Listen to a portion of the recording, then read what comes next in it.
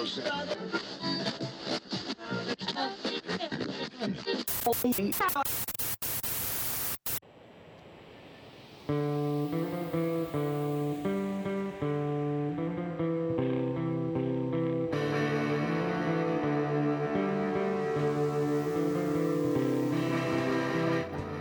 is the Shaky Town Radio Hour. I'm one of your hosts, Brody Foster Hubbard, along with Gene George. We talk with actors, comedians, filmmakers, musicians, and other artists about trying to stay creative while earning a living in the city of Los Angeles, California. Right now you're listening to the band Green Screen Door. This is their score for the movie Well of the Beast. This piece is called Long Walk in an Industrial Countryside. If you go to shakytownradio.com, we'll link you to their Bandcamp page, their blog, and their Facebook. Hi, this is Gene. We're going to be listening to a conversation with Emmett Casey, the director of the film Well of the Beast, starring our own Brody Foster Hubbard. He also has a Kickstarter page that we'd like you to visit and take a look at. Support Mirror and Missile, his new project that he's working on. And we'll be going there in 3, 2, 1, now. The Shaky Town Radio Hour is on the air. I am Gene George. I am Brody Foster Hubbard. I am wearing Smurfs briefs that were a gift from my brother-in-law for last Christmas. They do not have anything to do with the movie, and I feel comfortable wearing them. Both physically... Wait a minute. They do have something to do with the movie, as the movie is licensed from the Smurfs brand. True, but this was before... Tangentially... This was before the trailer even came out. I don't care. They still had to negotiate with Peo, the artist who created the Smurfs, or his estate. I don't even know if he's alive. So they do tangentially have something to do with the brand. Okay. Let's bring Emmett into this, because this is about filmmaking. It is. Is it? I'll let you introduce Emmett. All right. I'll let you introduce the last 2 guests, and maybe I'll do the next couple. All right, fair enough. Today in our studio... and I did say that with an H, we have filmmaker, writer, director, producer, occasional sound man for actually one of our previous guests, Dirk Boberg and Steve Yeager. And technically our podcast just a couple minutes ago. Yeah, actually. And the first person to really direct me in a meaty role, we have here Emmett Casey. Hello, it's good to be here. Welcome. I heard you were undirectorable. Oh, he's quite undirectorable. Was he hard to work with? Very difficult, Brody. Brody comes with such a negative attitude towards everything. He's a little intimidating also, like when he gets on the set, like he shows up and the first thing he said was like, "Hey, I need 4 vodka cranberry juices now." And so he was just like what's his face? His name's gonna escape me. Wall-eyed actor in a bunch of westerns. Man, oh man, it's killing me. It's gonna kill me. Jack Elam. Just like that. Yeah. My buddy Vic worked with Jack Elam on a Bonanza, The Horror Returns, some Bonanza TV movie, and his wife, who was his handler, basically said, "Don't let him into the vodka until after lunch." Oh, man, I wish Hollywood was like old Hollywood, where everyone was like drinking. It was like 11 o'clock, and it was like, "Oh, cocktail break now." And like, you know, but it kind of was like that on set sometimes. Oh, certain individuals who I won't name, but they might be on screen with me a lot. Or behind the camera. I just remember somebody getting a 5th of something. Oh yeah, that was that the first day of shooting or something like that? It was like we wrapped it. Well, I got a 5th of whiskey, and we went out there, and it was more like half of a 5th of whiskey. Yeah. I just think, but see, I think old Hollywood, because it was basically a machine. Because you look at the IMDb of, I don't know, like just off the top of my head, like a Gregory Peck or something. They've got like 700 movies. You know, they did like a movie like a month. You know, or a movie, 2 or 3 movies a month, especially like those westerns and stuff. You know, yeah. Why not drink? People would get under these contracts, and it was just like you work nonstop. Yeah. So what are you going to do at night? You're going to do a bunch of drugs to stay up, Right. And you're just going to drink all the Right? time. Benny's. We're going to pop Benny's. I mean Benny from LA Law. Anyway. No. I thought you meant Benny Hinn. No, Benny Hill. Anyway, but yeah, I think it was just like, I mean, like any factory, all those like blue collar factory workers. What do you do after a hard day? Exactly. You go out and you know, get into fights and drink and screw whatever you can. There's still parts of the world where it's like that. Like, I know there's a Korean filmmaker that I really like who he said he didn't make his first film until it was his like 101st film that he had directed in his life. And then he was like, oh, I'm finally going to make a movie for myself now, type of a deal. Holy moly. That's incredible to me, Yeah. that you can make 100 movies in 20 years. But in a way, doesn't that make like your classic auteurs, your Hitchcocks and your Orson Welles? Those guys had to be like super crazy filmmakers, you know, because Hitchcock made Hitchcock movies for a very long time. You know, I mean, he did what he wanted to do versus what the studio told him to. But then you have people like Jodorowsky, who's made like 4 movies? I think he's made 6 or 7. I think Okay. only like 4 are released on DVD Right. and available. And that's over like 40, 50 years? or Yeah, but he's also prolific in other ways. Like he's an That's true. alchemist and a writer and an illustrator and Yeah. a playwright, poet. You know, always Film is forming- just another of his media. Yeah. something? That's fair. Yeah, Brody. I'm not picking on him. It's actually Emmett who turned me on to Jodorowsky. Fair enough. Yeah. And now you're bad mouthing him. I actually got my wife to watch. Well, I went to it was the new Beverly. We had the double feature that Adam Brooks, who's also in Well of the Beast, which is the name of the feature that we've talked about on this show before, and which Emmett directed and adapted from writings. Which we'll talk about that in a bit. But Adam took me to, I think Adam got me out to the New Beverly to see the double feature, Holy Mountain and El Topo. And it changed my life. It was really awesome. I mean, I can't imagine watching both of those. I had to miss that. And then watching those movies back to back on a big screen, Yeah. I'm sure you just come out and you're just like, I don't understand reality anymore. Yeah, like, yeah. It's like watching a Fellini film on crack, you know. It's pretty amazing. yeah. But had you had any background in, you know, art cinema or experimental cinema before that, Brody?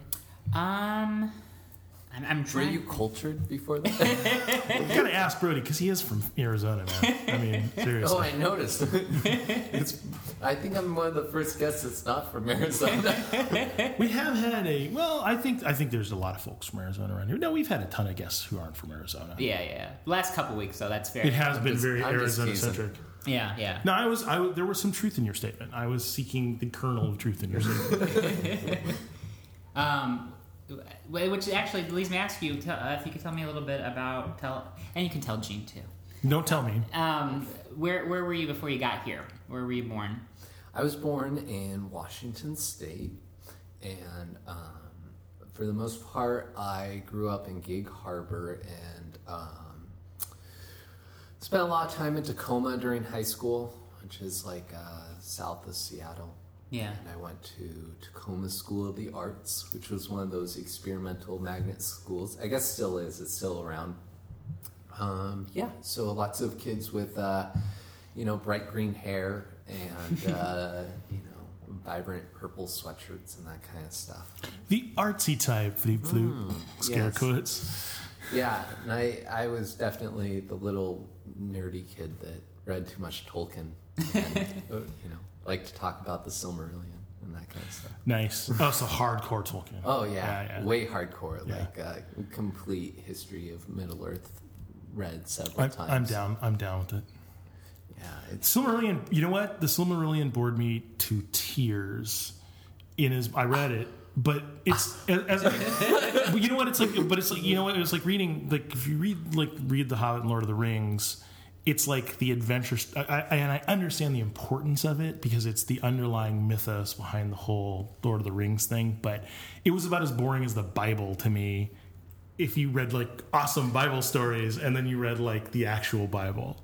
Yeah. You know, it's kind of See, like, I think the Bible's fantastic, and I never liked the kiddie Bible stories. I thought they were all really like right. No, like, they are. But I guess that's not quite the right. Like my favorite parts about The Hobbit are like where it's just like, you know, I don't know, smoking pipes, like the downtimes, not the adventure scenes. Like, you know, they go on an adventure Right. and then they like, you know, chill for a while, and then they go on a little bit more of the adventure. Then they just hang out in Lake Town.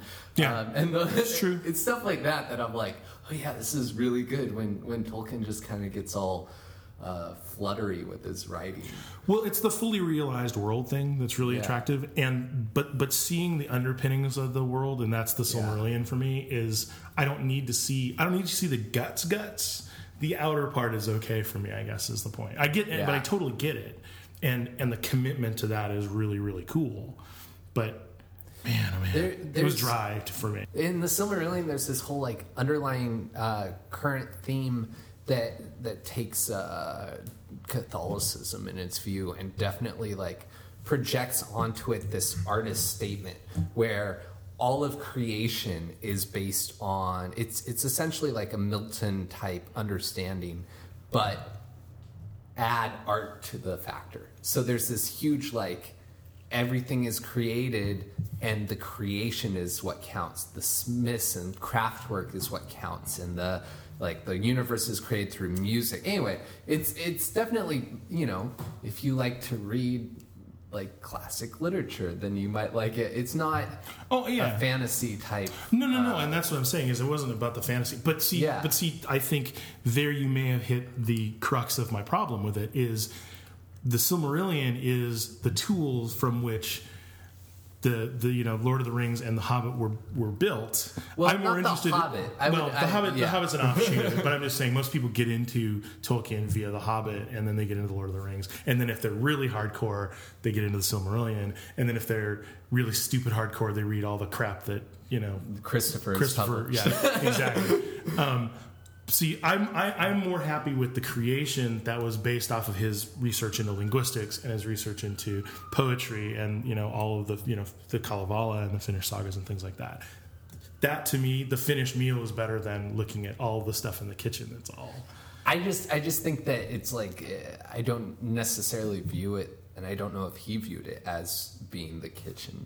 You know what I mean? Yeah, like I think that the general like anyway, but it's. It was definitely that was my high school. And I had this argument way too much with you know the 10 other people that were like, I saw the movie and it was so good. Can you explain to me why this happened? And I'm like, well, you see, in the beginning was Eru, the one who in the tongue of the Noldor was Iluvatar, and then they just look at you like, I like punk rock and now, are you talking about Peter Jackson's movies or the Bakshi movie? Oh, Peter Jackson at that time. Unfortunately, no one. I tried to push those, but no one liked them as much. I was like, "Are you kidding? At least the songs are in them." right.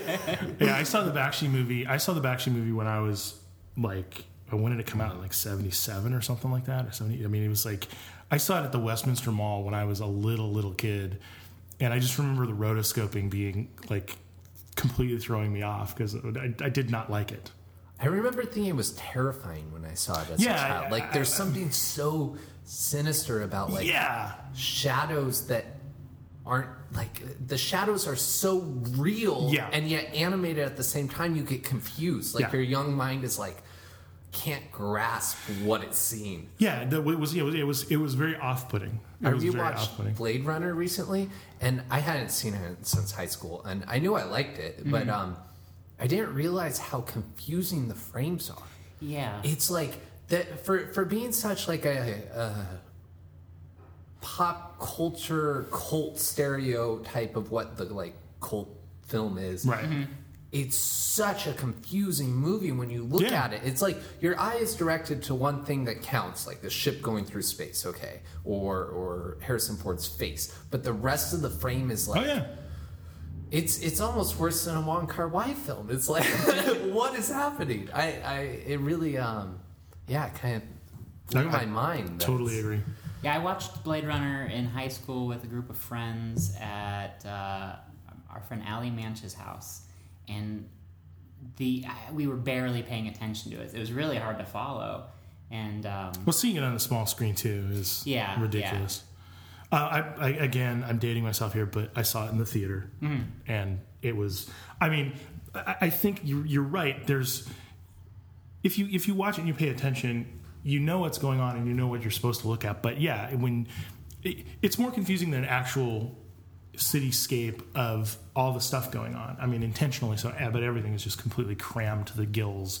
I don't know. I'm trying to think of a comparison, like a magic eye painting. There's all kinds of crap going on, and if you focus, you can see what's supposed to happen. But yeah, agreed. And just junk. Well, because that's the Philip K. Dick, the whole Kipple thing from the book. It's just trash and stuff and things, and just people accumulate this agglomeration of garbage around them. So I think they got that right. I hear that he might be making a prequel or a sequel or a remake. Ridley Scott might be. Yeah, that news came down the wire this week. It'll be interesting. Yeah, I wonder if he can. He hasn't worked in his early films are so heavy with shadows and like these crushed blacks that are just gone. And I wonder if he could bring that back for the Alien sequel or whatever he's also doing. Yeah. Anyway, film nerd talk. That's we're all. That's what my life boils down to, basically. No, I enjoy that talk. Can't speak for Brody. So at what point did you go from straight from Tacoma to LA, or was there some other stops along the way? I went to school in Chapman, or at Chapman, I guess. I guess I went in Chapman. That sounds pretty good. And that's in Orange. And so I was there for 4 years, spent most of my time in the library. And and there was quite a little community of filmmakers that came out there. There is a fantastic when I came in, they had just pumped all this money into the film school, and this new building was being created. And so people that had come there were usually people that either had gotten large scholarships or had been turned down from the larger schools or whatever. And they were just a really good creative bunch of people and students there.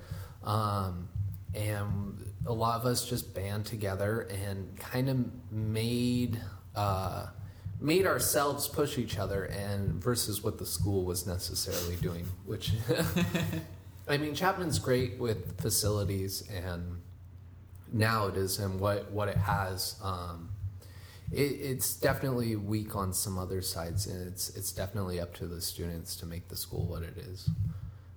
But I guess that might be it with any university. I've never gone to another university, so I don't know. But classes are what you make them. Right. I think that's the secret of college life, is you are no longer directed to learn specific things, except for your major if you're going to try and matriculate. So the amazing thing was the students that didn't realize that, because it's in Orange. Oh, yeah. And so you have all these, not to stereotype, but these kind of... No, feel free. Airhead, blonde, good-looking men and women that come in and they need their college education, and they're not worried about it because mom and dad are paying for it, and then they get their jobs at the company business and they're set. Right. And they come in, and the worst part was I was really excited for college because I wanted to have these conversations in classrooms and discuss these really interesting ideas. And I was like, this is going to be great. Small classrooms, that's what Chapman offers. The problem is when you have 20 people in a classroom and only 18 of them have anything, only 2 of them have anything interesting to say, and 18 of them are want to talk. It's always the people that you don't want to hear that want to speak a lot. So it was all right. Yeah. And then after that, I came up to Los Angeles, and I've been living here, working here ever since. And so how many years is that now that you've been here? 2 or 3.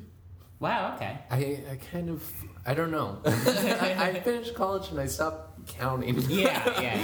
That's the other secret about college life is pretty much once you hit 21, nothing really matters until you're like 40. The time just goes, and you do what you do, and then. I wonder how much of that has to do with substance abuse, but. Well, you might. No, I'm not saying you. Forgetting lost time is one thing, but like the importance of, because like when you're a teenager, you're like, I'm gonna be 18 and I'm gonna be free or whatever, or I'm gonna be 21 and I'll be able to drink and you won't be able to tell me what to do. And then like once you're 21, you're like, I gotta find an apartment, I gotta work, do whatever. Yeah. And then 40 comes along and people make you pay attention to that. And 50 comes along and they make you pay attention to that. Other than that, you're like, I don't care. Like, ask me how old I am, Brody. How old are you, Gene? I think I'm 42. Okay. I'm going to have to do the math in my head. See, that's my point. My point is if somebody asks you when you're like, when you're a teenager, how old are you? You're like 13. And you're like, sweet, I'm a teenager. Yeah. Like, like that. I remember being 16 and thinking that like 17, and I'm pretty sure it was the most exciting year of my life because I could finally get into rated R movies by myself without hassle. Yeah. And you look young though, right? Oh, yeah. Yeah, see, I look so young. That's why I had to grow a beard. Right there with you. Yeah, see, I have red hair for people out there in Radio Land, and no redheads look old. We're going to talk about redheads soon. Oh, are we? Because you know what we got. Well, let's say it now, actually, because I do want to know where in the timeline this fell. There's an MIA video for Born Free, and the premise of the video is... it's a glimpse of a genocide happening, but instead of people of color, as you would usually see a genocide being committed against, it's committed against redheads. People of lack of color. Yes. And Emmett is one of these people in this video. I am one of the people in that video. Tell us about how that happened. My good friend Sebastian was... working on it and called me in, and for some reason I thought I was going to get like interviewed for a PA job or something. And I was like, finally some work, awesome, like this is going to be a blast. And he's like, oh no. we and I looked around and noticed that everyone else was redhead, and I was significantly older than a lot of the people and like had a beard and stuff, and the casting director's all like, you willing to shave? And I'm like, absolutely not. Like, are you kidding? Like, but the director came over, and he's a really cool dude, and he was all like, he goes, oh, he's French. He's like, oh yeah, you look like like a 70s rebel.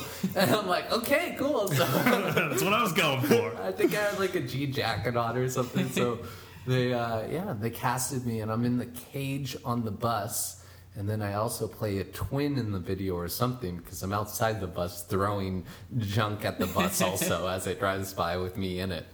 So were you redheaded there too? Yeah. So you were like the Quisling. You were like, I'm like, I think I started the insurgents or something. Eat your self-loathing. Yeah.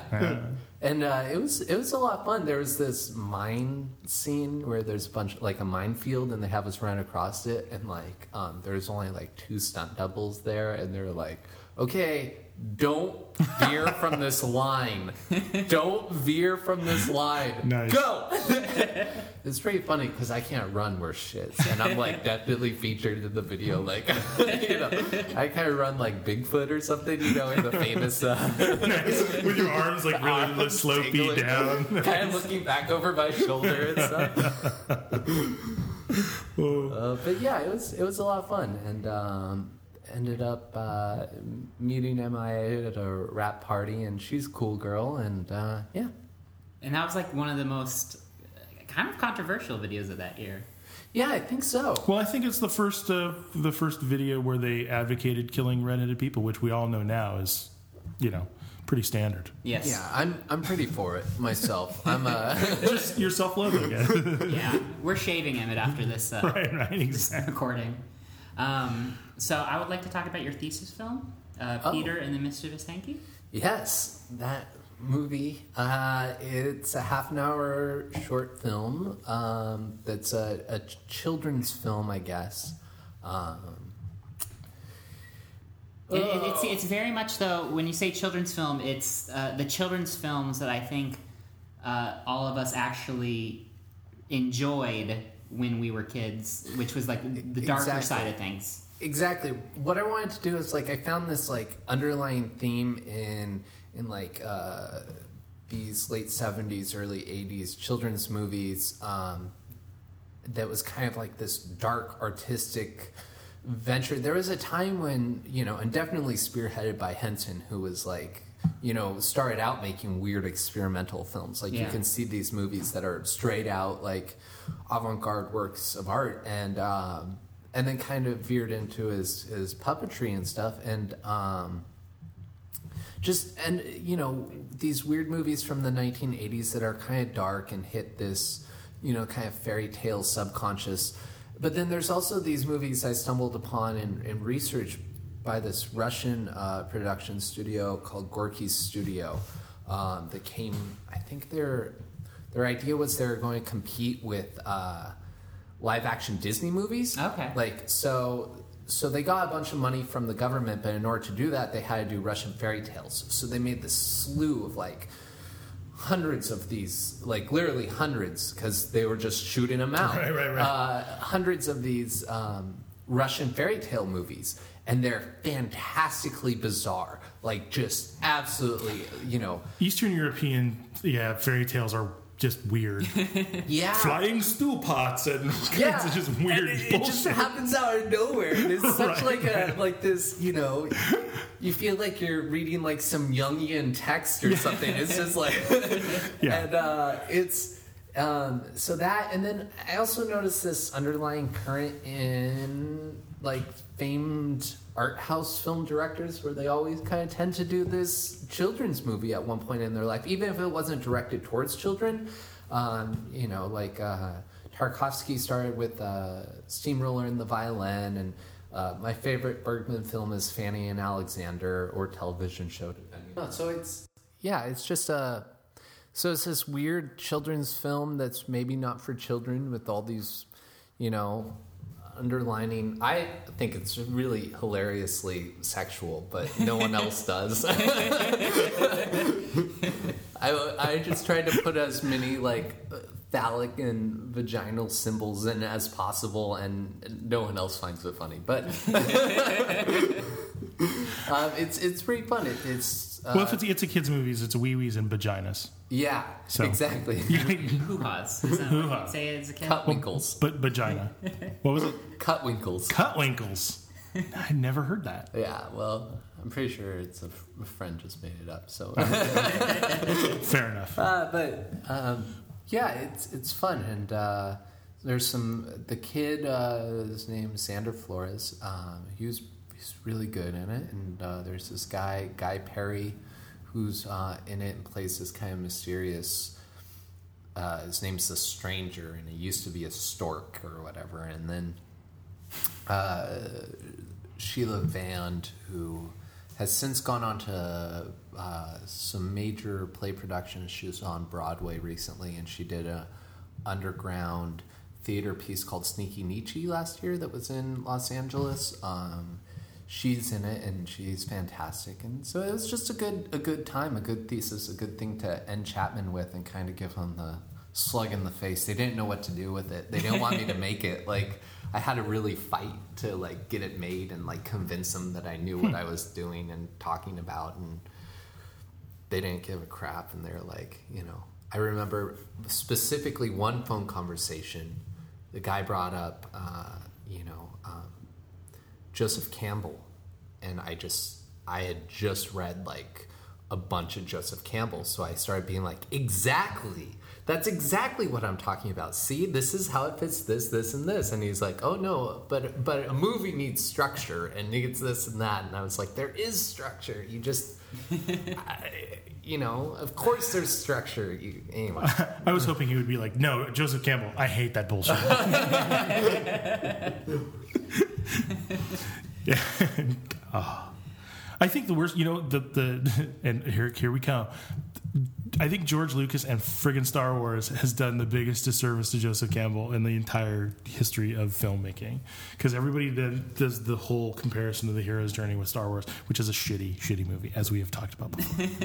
Well, the best part about Joseph Campbell is that like his his structures like change chapter to chapter, and that's like the point. He's like, oh, see how this is similar, but it's not really similar because it could also be like this, and that doesn't have to happen because I've also seen this happen. And you're like, wait a minute. Yeah. So now you're just telling me all the myths you know. Right. Well, that's I mean, because that's the thing when you're talking about anthropology, you're talking about studying pretty much everything that people have ever done ever, all with all the contradictions and all of the warts and all, I guess, if I was going to sum it up cliche wise. So anything anyone's ever thought of or said to another person, as contradictory as that could possibly be, a system of classification for that basically comes down to people like to talk about stuff that they're interested in, and they do it a lot of different ways. Here are some of the ways. And it's like, but you can't sell that to someone. You have to, people also need structure or like structure. People are drawn to structure, which is why you see faces and paint in the wall. Yeah. I had a funny instance that reminds me of my friend had done I was visiting a friend in Portland, and he had done some like abstract painting that was on the wall or something just for fun and goofing around. And his family came over, and his family was like, oh, this is so cool. And they had I think it was his sister and brother-in-law and their 2 kids. And the brother-in-law took it down and was like, oh, yeah, these are really fun. See, you have to, try to find stuff in it. See, I see a face here. And what do you see? Do you see a dog or something? Oh, yeah, I see it here. And it was just that's what abstract painting's about. Yeah. That's why every time I look at a Jackson Pollock painting, I think, I see a drunk dude. So what happens with, for those who don't know, including me, what happens with a thesis film? Besides, do you get to... Well, you show it at the school, and then you complete school. And then, if you have money, you could submit it to film festivals. I don't have money. Luckily, the school paid for me to submit to a couple, but it didn't get accepted and really turned me off from film festivals. Oh, wow. I got notes back that were clear, because sometimes film festivals, they're screeners will give you notes back and stuff. And I got notes back, and it was clear that they just didn't get it or didn't watch it all the way. Mm-hmm. Which I understand. I actually, at the time that I was getting these notes back, I was working for a company, and I was occasionally screening stuff for a film festival. And it's clear, you have to watch a shitload of movies that are not very good for the most part, because everyone and their mother's a filmmaker, and everyone and their mother has a camera and is going to go do it. But simultaneously, when there was notes that were just he transitions with dancers through every scene, and I'm like, no, there's dancers in one scene. Did you watch it? It's just kinda, was the DVD skipping? I was you just watched the same scene over and over again? Yeah, so I just thought, okay, I don't know if I'm going to pay $50 to have someone not watch my movie. I better just leave it in a box. So now it sits in a box, and occasionally I'll take it out and screen it someplace if I can. Right. But yeah, it's a weird system out there, the independent film world. Definitely. Yeah, we talked a little with one of our previous guests, Joe Wilson, had talked about that there's a lot of scams out there. Oh, yeah. Did you ever fall victim or almost? No, because I'm I don't know. I'm not necessarily down on my films. I just understand that there's a niche market for them. So it's if someone's oh, I'm interested in your movie, I'm wait a minute, what? You're immediately suspicious. Yeah. See, but I think that's awesome. I think that's the way to be in a lot of ways, because like you say, there's been kind of democratization of art, I guess, through the internet and through everyone having access to video cameras and stuff like that. Yeah. I think, just like any gold rush, there's always going to be the grifters are going to make money off of, people who think that they have, they want to be a filmmaker. So I think having a, suspicion is probably a better way to live than healthy suspicion. Yes. complete. No, I mean a completely paranoid, like ironclad gates never come down suspicion. I think that not to veer, but to veer, that subject of like this internet phenomenon, democracy of filmmaking is, to me, really in some ways liberating, in some ways really upsetting, that instead of what you feel should have happened is the quality of filmmaking goes up. It feels like quite the opposite has happened, where because everyone's a filmmaker, they want to see something that they could make themselves in some ways. Like that's what I've experienced, at least with like screening DVDs and talking to other people, and I'm like, that movie was really bad, and I really like this one, and other people are like just the opposite. I feel like what it is like people, they want to have that structure. They want to have, I've read 1, 2, 3 books on screenwriting. I know what a good screenplay is, despite what the movie is. That's what I'm looking for, or and so I'm interested in making movies that are movies that I would want to see, which are movies where the thoughts are maybe more interesting than I don't know, the immediate satisfaction. I don't know if that makes any sense. I think you're. Yeah. Having been involved in one of your films and having seen a lot of your work, it's not like a popcorn movie, straight up narrative always. I mean, or maybe at all. Well, The Beast is definitely narrative, but what I've seen of your work, it's trippy, dreamy. I know that you're very much into kind of symbolism. Yes, but also the word I want to say is ethereal. Maybe symbolism in a classical sense. That'd be cool. Like if I was like a symbolist filmmaker, that would be pretty cool. We're interested in the Platonic ideal of things. Yeah. Is that fair to say? No, yeah, for sure. I mean, I don't know. It's I just want to make movies that are interesting, but I would like to make.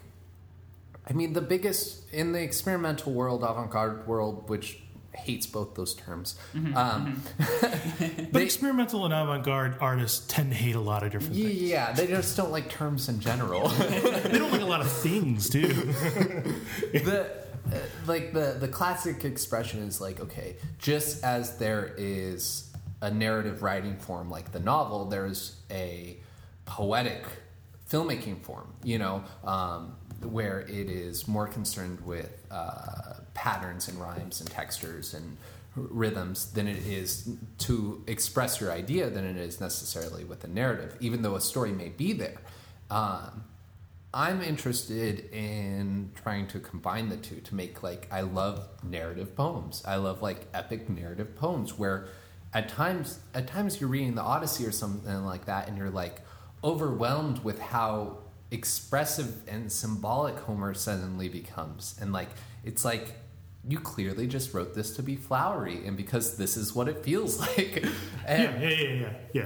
And there's these, like, weird, like, little, sections that don't follow the story, and then all of a sudden it hops over here and gives you this kind of like bump on your side, and I don't know, that always is my favorite part. So if I can make something like that, but I think the epic poem is a really good counterpoint to the democratization of the arts in general and the internet, because that the Odyssey, let's just say, or the Iliad or whatever, those were at one time democratic, quite literally, in ancient Greece, the foundations of democracy. But they were also theater for the people, history and entertainment. Mm-hmm. But they were also honed by lots of different people, reading that over and over again and getting to the parts which were really entertaining and really touching, or whatever they are. So simultaneously, they are both very democratic and very I won't say elitist because that's not right, but they were well crafted. Mm-hmm. So I think you go to school to learn to be a filmmaker so that you can make films that are rich and symbolic for you. There's this groundswell of people who are making whatever they're making, whether they want to be commercially successful or they want to put art out there. But I don't think it's gone through the same process necessarily of being honed to a point where it is a piece of art or even a product, you know? Yeah. I think there's a think weird... it started to be, I think, you know, I mean, film's only, 120 years old or whatever, yeah. and I think there was a point, there was this weird point, and unfortunately I think it gets wiped over and overlooked because of what was happening socially, which obviously is connected to it, but I think there was this point in the late 60s, early 70s where, and maybe to the end of the 70s, where people started saying like, okay, like we've done enough of this that we know what it can be, and we're starting to whittle things down and make these huge things that are both, you know, to steal Brackage's phrase, like cultural dances. Mm-hmm. You know, these are tribal dances. Like Star Wars is a good myth of our time because everyone tends to go to it and like it. Now, it's not necessarily a good piece of art because art is not a tribal dance. Art is a dance of the individual. Right. And but there was this time when everyone saw what that was and started doing it so much, and it had been done, and somehow I don't know what happened, but anyway, everything just went to hell. Now, I'm sorry, go ahead. Well, I think part of the problem is, like you say, film as an art is 120 years old. So there's certainly a level, but it also required, up until fairly recently, it required. My wife is a photographer, and you know, an art photographer, but she has to know the nuts and bolts of how a camera works. And if you're doing, you know, really precise photography, you have to be a technician as well as an artist. Mm-hmm. So you have to have and film, you know, up until a point, and shoot video cameras with all kinds of gewgaws that kept things in focus and lighting relatively good. You still needed to be a technician in order to do any art. I guess you had to be a technician, except for maybe spoken word, spontaneous performance, or, you know, things and like even that. Then you should be. You should be. You should be a craftsman of your work. Right? But I've said improv and stand-up comedy. Yeah. All I need to do for a stand-up comedy show is to show up and want to talk about something. All I need to do for an improv show is to show up and mm-hmm. want to interact with people. You know, ultimately, you know, I could be the best whistler in the world, but I'm never going to be first chair, you know, violin player. So there's a technical aspect to that art that you have to master, or at least be competent at, before you can start barfing out whatever art you want to barf out. Now it just seems like you can barf it out. You mm-hmm. know, you can, yeah. and people have looked at enough barf that they start thinking, oh, that's just the wall. So, like, what a pretty house. Your barf just happens to be red. Right. Right. Well, but I think that 70s, because in all forms of film, everybody shows that, you know, that mid 60s to like 1980, let's just say, that a lot of people hold that up as, you know, narrative film was great, experimental film was great. I mean, there were a lot of, you know, directors and actors that came up during that time where if you wanted a great everyman story, there was, you know, Scorsese doing these things, and, you know, it's just like, I don't know where the trip hammer was that screwed stuff up. Yeah. But, and I'm not totally knocking films since then. There's definitely been, like, one of my favorite filmmakers, Leos Carax, is definitely born in the, like, cinematically born in the 80s and, you know, developing through now. And but it was, yeah, there's some weird smorgasbord of possibilities of what it could be. You can find us on the internet at shakytownradio.com. You can Twitter us at @shakytownradio. You can like us on Facebook at our Facebook page, facebook.com/shakytownradio. Send us an email at shakytownradio@gmail.com, or call us on the Shakytown Radio hotline at 626-66-SHAKE. That's 667-4253. That's the same number. Hi, I'm Calico Cooper, and my voice will beat your children, and you're listening to Shakytown Radio Hour. Okay, so informed by all those things that we were talking about, tell me about your first feature, Glorious Caravan? Glorious Caravan was made while I was at Chapman, and it was made with Chapman equipment and Chapman students, but not with Chapman. Right. Like, Chapman adjacent. Kind of. Well, what happened was like we'd have these exercises, and so like we get all this equipment to go shoot these things that weren't even supposed to be shorts. They're just supposed to be exercises. Well, everyone usually, or people tried to make shorts out of them. Well, I kind of started doing this movie where I was like, I'm going to write these scenes that are all interconnected with characters and stuff, and I'm going to shoot those and adapt them to whatever, so like, I mean, sometimes they got really specific and they're like, I need a scene with 3 people having dialogue at once because I need you to show me that. But they're giving us 16 millimeter film and stuff. So I was like, I'm not going to waste this. Are you kidding? So I just write a scene and then we go shoot it. And then towards the end of the project, I started shooting my own scenes. Like, someone would be finishing a film that their thesis or something, and I'd be like, oh, can I borrow that camera tonight for 2 hours? And we just go shoot the stuff that we needed to interconnect it. And then we spent like a year, maybe a year and a half editing it. And we added this narrator that was always kind of in plan. So it's a first-person movie about the narrator. So the narrator is telling this series of vignettes that kind of are interconnected. Some characters are coming in back and forth. But then after a while, he starts to lose control of the characters. And like they start almost talking back to him and not doing what he wants them to do for the scenes. And so he decides, screw it, I'm going to become a documentary filmmaker. This is documenting now. And he starts to, make these documents and interview people, and it turns very, 400 blows or whatever with people talking at you. And then all of a sudden that falls through, and the documentary doesn't work because it's so fictionalized, and the characters start rebelling again. And there's this character named Nathan Swain that everyone's supposed to like, oh, you should talk to him, you should talk to him. So the narrator starts trying to find Nathan Swain.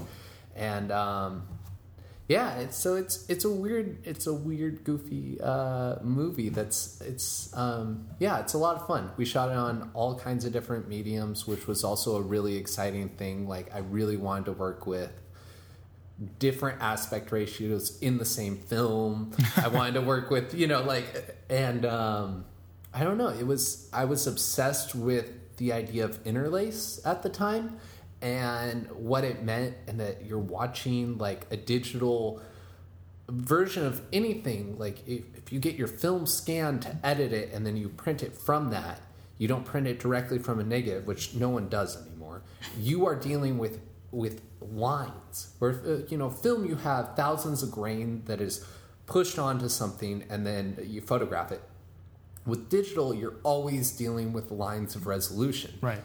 Even in HD. Chemical process versus an electronic process. Yeah, and so even when I had shot film, these are crystals that are being read by lines. So the whole movie is about lines, and I was really interested in like this upcoming hipster culture, and like all my friends were turning into hipsters, and what the hell was that about? And I was like, okay, cool. Well, they all wear striped shirts. That's perfect. I'm making a movie about lines. And so it's just a movie about like rules and regulations and putting yourself in lines and in, what is your path and where are you going? You think you know it and you can't know it, and so yeah. And so that's the movie.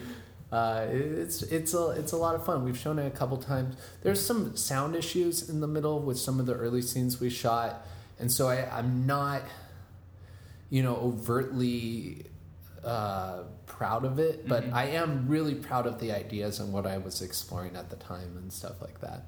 Well, but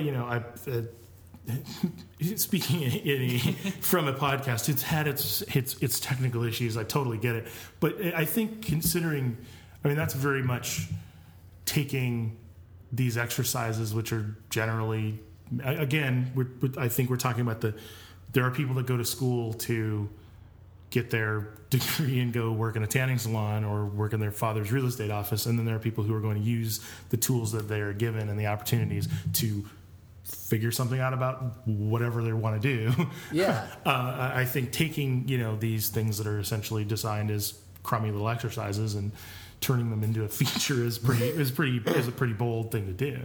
It was a lot of fun. I got a lot of people involved, which was also really cool. Just to like be like, oh, what are you doing this weekend? Oh, we should just go shoot this scene where you play a crazy gypsy, and then next weekend, there's also this like huge like passive objects in it, which is still something I'm really interested in. But essentially, like these objects almost connect the film as much as like there's a red suitcase and there's like a scarf and a pair of shoes, and things that like where are all of a sudden show up in the next scene, and it's like first I don't know. I mean, it's hard to watch the movie and not be me, but I imagine watching it and being like, at first you're like, oh wait, did they just not have enough money to buy a new suitcase? Why does this character have the same suitcase as the guy before? Yeah. And then you start like trying to place it and figure it out. Is the idea.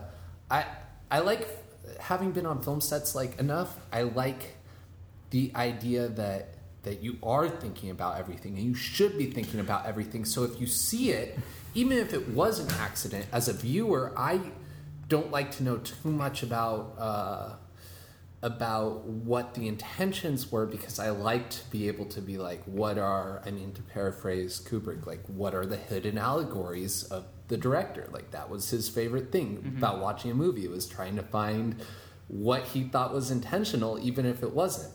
Speaking of which, watch Eyes Wide Shut again. Again, I had another conversation about this with my roommate Alicia, and she's script supervising right now, and they got in a conversation about, there was another scene was brought to light where there's film equipment, and I guess there's just film equipment sitting in the background of one of these scenes. I mean, I know a lot of stuff, like there's dollies in the shots, and like you could see the camera in reflected windows. But I don't know, I can't imagine having script supervisors that measure the distance of tables and calculate all these like specific things you shoot for the longest shoot history impossible, and you have these mistakes in it. It doesn't make sense to me, and I really think it's intentional. Like, I really think that it's a movie about movies, and that it's this, the idea of a dream versus reality, and the idea that you are watching a movie. And anyway, it's great. Sorry. Both things reflecting. No. I'm just. It's funny that you should bring that up, because I just watched. This fella did a critique of an analysis. Oh, critique's the wrong word, of John Carpenter's The Thing. Yeah. Did you see that? I haven't seen that. There's. I mean, I've seen the movie, but well, have you seen John Carpenter's The Thing? Not in many years, but yes. Okay, so I don't have to be angry at you like I was with Mad Max. Right. Okay. Wait, what?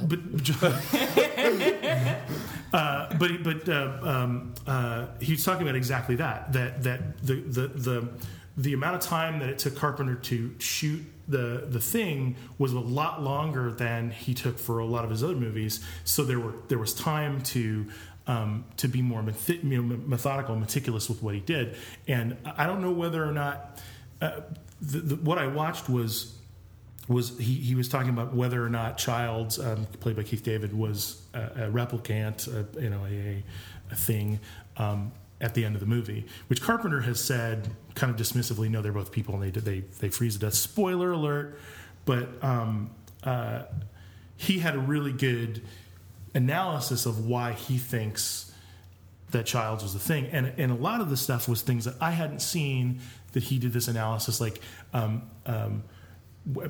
little things like sound cues, like someone dropping a set of keys on the ground that were mentioned in a scene before, and these little things that, and I thought, here's my experience with The Thing. I saw it when I was in whenever it came out, 80, 82, and I saw it in the theater, saw it a bunch of times, loved it. It's one of my favorite movies.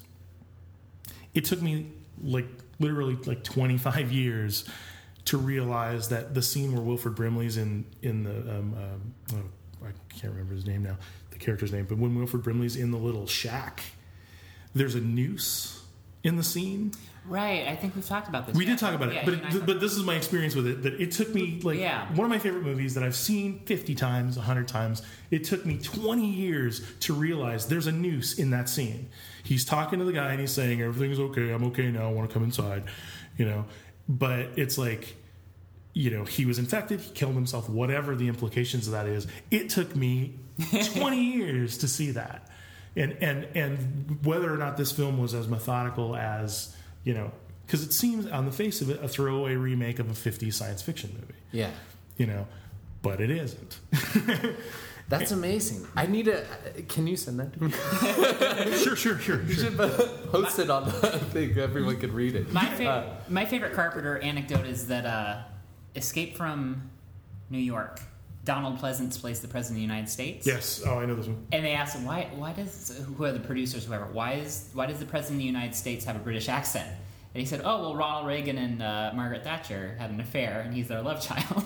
Nice. It's not mentioned in the movie at all, but Right. it's just Well, it's funny because Escape from New York and The Thing are a couple, like, I would say Alien, the original Alien, Blade Runner, Escape from New York, and The Thing are like probably the 4 movies that made me just think movies were awesome when I was a kid. And I just watched the cut scenes from Escape from New York where the bank heist in the beginning. I haven't seen those. It's online. I think it might have been in the DVDs, but basically there's like a 10-minute sequence of why Snake Plissken is going to prison. The Thing in Cleveland, right? It's St. Louis, I think. I think it's Cleveland, because in Escape from L.A., he meets up with Pam Grier's character, who is a transgendered person, a trans woman, and they're like, oh, I haven't seen you since Cleveland. But Well, I think he did a bunch of stuff, but why he gets caught? Snake Plissken really gets around. He does. I haven't seen LA, Yeah. which is a little bit of You're an not- embarrassment. Like, I really need to start sitting down and watching these, like, this span of movies that I'm missing from, like, 1990 to, like, contemporary. But you know what? But Escape from LA is a real disappointment. It's ultimately a very big failure. It's just, you know, I don't know what. You know, maybe he had a mortgage payment. I don't know. He needed like his season tickets. I was under the impression that it was just like, hey, here's my chance to make like a big budget movie, because it was fairly big budget, wasn't it? Yeah, I think so. I mean, he just threw. Well, in there's like jet skis and stuff, right? Or is that a different? Surfing. And submarines and stuff. Yeah. Oh, cool. And there's a lot of good. But you know what though? I mean, maybe I'm missing something that it's just so over the top that it's on purposely stupidly over the top. Yeah, there was a lot of really good people in it. But you know, you can say the thing about it. That's the thing. Escape from New York. There's Lee Van Cleef is in it. I mean, you know, it's like I forgot that. Oh man, you forgot. I forgot. I mean, like, it doesn't come to Donald my mind Pleasance, when I Lee think Van of that Cleef, movie. Harry Dean Stanton, Adrian Barbeau. I mean, you know, it's just like Isaac Hayes is in it. Yeah. You know, it's so there were a lot of good folks in Escape from New York. Yeah. And it was a low budget movie. And anyway, those The big size. I have those way too much. yeah, Like, totally. Anyway. Yeah, we'll talk about let's talk about some more fun stuff, and then we'll talk about the things that that depress us. because I did and see a movie that I do want to talk about, and we'll talk about it later because it's awesome. Smurfs. No, Are we going to go back to the Smurfs, or are we leaving that behind? I feel a we're little leaving the embarrassed. Smurfs I'm also wearing on your Smurfs underwear. What? No, I'm lying. But, we're leaving the Smurfs on your behind. Ah. See what I did there? that was No, let's talk about more fun stuff. All right. Well, are we ready to talk about Well of the Beast? yeah. Let's do it. Let's talk about Well of the Beast. And be honest as you want to be in the conversation. Oh, there's one thing I wanted to ask you about, though, really quick, before we go off on Well of the Beast. Please. I want to spend some time on that. Just in general, because I know you mentioned Alicia, and I know you two worked on, like I said, two of our previous guests' stuff, MID, and I know you did sound for that movie, for that web series. And Yeah, we were on, I think, 3 or 4 of the shoot days. Yeah. And I just want to know just more, and then you work here and there, like basically because we cover on the show about like how does one stay creative and survive in Los Angeles. Can you speak to that as far as most of your jobs involve editing for different companies and productions? And Well, Beyond kind of the- weird. I mean, like when I first started, I got out of school, it was a lot of like, you know, looking for PAs. I took an internship, I guess, at this company, and it was a paid internship, but it was like, I don't know, that was a good jump start because I got to really see what a small production company looks like and what a festival looks like and all this, kind of depressing stuff. But it was like the things I was doing was like a lot of editing, a lot of graphic work, and I was like, crap, I could do this on my own and actually afford to eat. So, not well, but but eat. Right. So I don't know. I started off, doing some editing and just whatever I can. My interest as a creative filmmaker is to know like we were talking about before, know the technical side, know the craft as well as possible. Like those are the people that I respect because those are the people that are going to be able to manipulate it. And so that's kind of what got me into sound. It was something where I was like, I had studied it in school a little bit, and I was excited by it, but it was something that I had veered off from for my like senior thesis. Kind of just took me away from that, and I was like, okay, get back into it. So recently, I've been writing sound a lot and doing some editing. I don't do much post sound, but so it's. I don't know. It is a hard thing when you work so close to what you do at times, especially when it comes to like editing, because if you're editing your own project or even just going over to meet an editor of your own video project, or film project, if you've been staring at a computer for 8 hours, you don't want to stare at a computer for another 4. I mean, even no matter how much passion fills you. And it's like, I don't know. Sometimes it gets difficult, but I don't know. A guy that's also in Well of the Beast, Robert Pryor, who is a very well known in the theater world in Los Angeles. Him and I were talking about this exact thing at coffee once, and he was saying that a friend of his had once told him that you need to always work in something completely different from your artistic medium. And we were both like, yeah, that makes sense, but we're not going to do it. Yeah. Well, I think, unfortunately, in LA, a lot of the jobs that actually will pay you are in the entertainment industry. So unless you're like, I don't know, you're doing craft services and you want to be a director, I can't imagine, Yeah. And there are upsides. Like you could definitely watch for other people's mistakes and be like, or there are upsides. Like this person is really patient on the set and doesn't show that they're flustered. This person isn't flustered at all, and that's why it's running really slow. Or this, whatever it is. Right. So yeah, you can learn from everything. It's just having the stamina, I guess, is difficult at times, but necessary evil, I guess. Yeah. That speaks very well to what's going on in my life just right now with trying to figure out what am I doing after this next production. I work in reality television, as the audience here of the podcast knows, and it's reality television's fun to watch. Baseball's been very, very good to me, but it's not what I want to do. It's not what I want to create as far as the creative end of it. So after a long day of working on footage or whatever it is I'm doing for that day, it's hard to then sit down in front of, even sometimes just to find time to edit this very podcast. Or, I also write for a magazine, and sit down and do the research and writing and stuff. It's hard because sometimes I have 10, 12 hours. That's why you just make stuff up for the magazine, right? Right. You just create things out of whole cloth. I do. I especially enjoyed Phil your Glass article. Style. Exactly. I especially enjoyed your article about the Zeppelin pilots that are attacking Beverly Hills. Well, they're gay Zeppelin pilots. You could leave that part out because it is an LGBT magazine. That's true.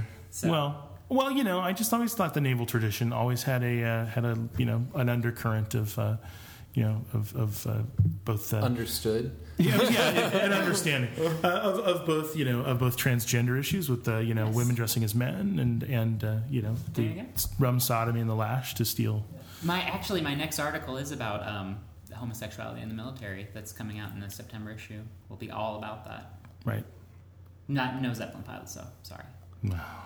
Attack of the Killer Boo. Clowns. That would be a good John Carpenter movie, though. It would be. John, if you're listening, we have ideas. Respects. You have means. Let's get together. We'll let you play as much electronic keyboard music in the soundtrack I will as see possible. Escape from LA tonight. I have to say that Escape from LA was not my most disappointing. Well, I think we may have talked about this. The Highlander 2 was the most delta between me liking the original. Is that the one with Van Peebles? No, that was when they actually. Full disclosure, I refused to acknowledge anything after the first movie because the second movie was so horrible. But if I were to, he was in the third, I believe, or maybe the fourth. As James Adomian established on a previous podcast, the most attractive of the Van Peebles. Well, Melvin, he's an older dude. Yeah. But it was maybe when he was younger. I don't know. I don't know. Are there more? I think he was good looking when he was younger. I think I've seen. We can go to the internet for this. I'm not gonna speculate. We'll look him up later. All right. Anyway, so sorry. So let's talk about Well of the Beast. Starting out with first. Why'd you cast Brody, man? He can't do anything right. Because I think when Brody came into casting, he had like ridden his bike or something and had a guitar. Maybe I'm making this up in my mind, but I remember he was like, I have to play this festival later or something, and I could give you lots of money, and I don't know. No, I have no idea why I cast him. Well, the Craigslist ad said looking for non-actors, and I was like, that's me. I'm a non-actor who's somehow managed to end up in front of camera every once in a while. Yeah. Yeah. I don't know. It was a good time. Yeah. So how long from start to finish? How long was the production for this? Just out of curiosity. The shoot production, or Just how long have you had it in your head, and how long? I mean, had it in my head for about probably a year. Really started working on it about 2 months before we shot for 5 days. because I knew. Yeah, I was going to say the shoot was ridiculous, blazingly fast. hot. Yeah, it was like out of the oven. The post then is still continuing. Well, everything is post production. Yeah, it's definitely been a project where in the post I go back and forth between being like, oh yeah, it's so close, to being like, oh my word, I'm not even near what I want to explore. So yeah, I don't know. So well over a year ago, started in on it. Now, as the credits say, adapted from the works of. Can you speak? Anton Stephen Fowl. Yeah, can you speak a little bit about that? Anton and I met sophomore year of my high school at that Tacoma School of the Arts, and he disappeared, and I totally forgot about him, and I got a package that was like, hey, Emmett, this is my unpublished manuscript that I'm sending around, but I want to give you the rights if you want to make it. And there was like a cute little VHS tape in there, and I was like, I think it said like, do you still shoot on mini DV, or will this work? And I was like, so I thought, okay, I'll start adapting it. And it was amazing how similar his interests and references were to what I was reading at the time. So, and yeah, there's a lot of, even as I was preparing, because I did my preparation as an actor. Did you? As a non-actor, yeah. Your method, your non-preparation as a non-actor. So there was, here's what interests me about the execution of this concept, based on this adaptation. There is the one level of the literary influences that and cinematic. I'm going to lump them together as far as cinematic and literary influences, as far as certain things you wanted to hit in the turning this into a narrative. Let's call it slitterary. Okay. Oh, Ooh, let's not. Let's not. I think we all three were like, Yeah. And then also, so that would include certain poets, certain authors, and that's, I did my reading for that, and I did my viewing as far as cinematic influences. But there was also, and this is what I'm really interested in talking about, the execution of the concept of how you were going to shoot this. This is not on film. No, this is on VHS, VHS-C mostly, toy cameras, Tyco cameras. We wanted to make, kind of lo-fi movie. So, there's this whole, kind of weird underlying theme that I'm still trying to pull out a little bit stronger, that's, kind of these, not quite artificiality, but almost like somewhere between that and the toy world, where it's objects are objects, but they're also representative of objects. Yeah. Hard to explain, but No, it's I know exactly what you're talking about. It's so this is I have a camera. child. I have a child, so I go finish your thought, because I have a thought about that. Yeah, this is a camera, but this isn't a camera. You don't go out and make movies with it. So there's lots of models and cheesy special effects. It kind of wanted to make a monster movie in some ways. Yeah. Well, see, here's the thing: is talking about exactly that, because my daughter had surgery on her hand, so we talked about the doctor and things like that, and trying to get her familiar and not be be as frightened as little as possible about the process. So now she's really into doctoring things, and she wants to put bandages on people and take vitamins and stuff like that. So I've been looking at doctor's kits, and it struck me that when I was little, I had a doctor's kit that had a little Gladstone bag and the stethoscope. Didn't really work. It was just a plastic stethoscope, but it looked like a doctor's kit, and the stuff inside it looked fairly, maybe in brighter colors or plastics, but it was definitely, you set it down next to a doctor's Gladstone bag, even though it was red plastic, and you pulled out the stethoscope, it looked a heck of a lot like the stuff that was in the doctor's bag. Looking now at all the toys, they're very much Muppety versions of the stethoscope is bright yellow with big old earplugs and a big old, whatever the drum of the stethoscope is, and bright blue, and it's all very cartoony and Muppety. And I don't like that at all. I mean, I think that toy aspect of that seems to be a recent phenomena. The cap guns that I grew up with looked like pistols. You were never in doubt that you were playing with pistols. And now the most realistic ones have to have bright orange things so you don't get shot by the cops or whatever. And it's just very odd to me that we've gone from children play with realistic versions of the world to, no, children have to have these retarded, in the sense of kept artificially young. In the non-pejorative. Yes, in the non-pejorative, it kept artificially cartoony and young. It's I almost want to go out and buy her a stethoscope, go to a medical supply store and buy her a stethoscope so that she's using a stethoscope. One down the street. I know. But it's odd that you should mention that these, I had a little sound machine that could just make noises, different noises, and that's what it did. It wasn't like a fake camera that you could take pictures, but they're going to be shitty. Or I had cameras, I had actual film cameras. That's the thing. It's the other thing is these toy cameras actually did record. Right. I don't Tyco doesn't make toy cameras anymore that record. Right. They just show the picture on the back of the LCD or whatever. Or whatever it is.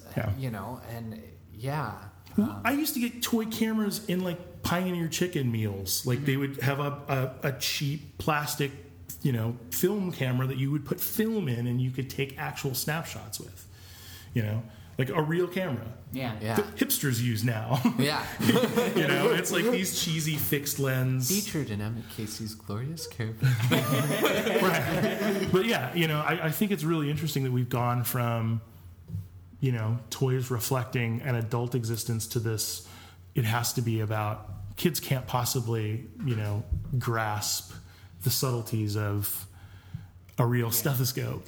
So was the aesthetic, was it, hey, this is something I've been wanting to do for a long time, let's try it with this project? Or what, like, which informed what? Did the aesthetic inform how you were going to tell the story, or did the story, it was like, this is, I think, I don't remember. Yeah, there's like I don't know. Or was it just a marriage of two ideas? Yeah, but it Like, was definitely like, I'll do them together. it wasn't like, the marriage didn't start with me, like someone catching the other while they fell off a building or something. Right, That's right. not how the couple met. It was definitely like, how do we meet? Oh, well, were we introduced by this person? No. We were, So somewhere along the line, it was just a merging of the two. Yeah. It might have had something to do with I got one of the Tyco cameras from a friend, and he was just like, "Here's this," and we went and saw.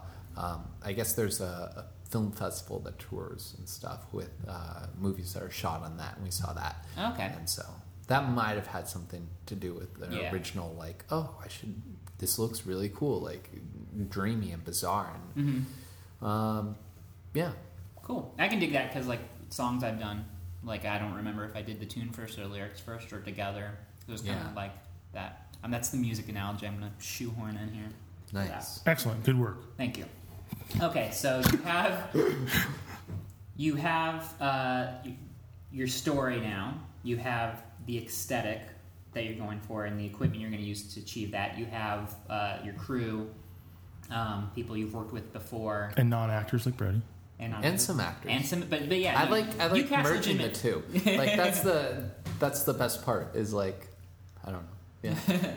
And it's not like I was a complete stranger to the screen. I was gnarly tooth patron in the Weathered Underground.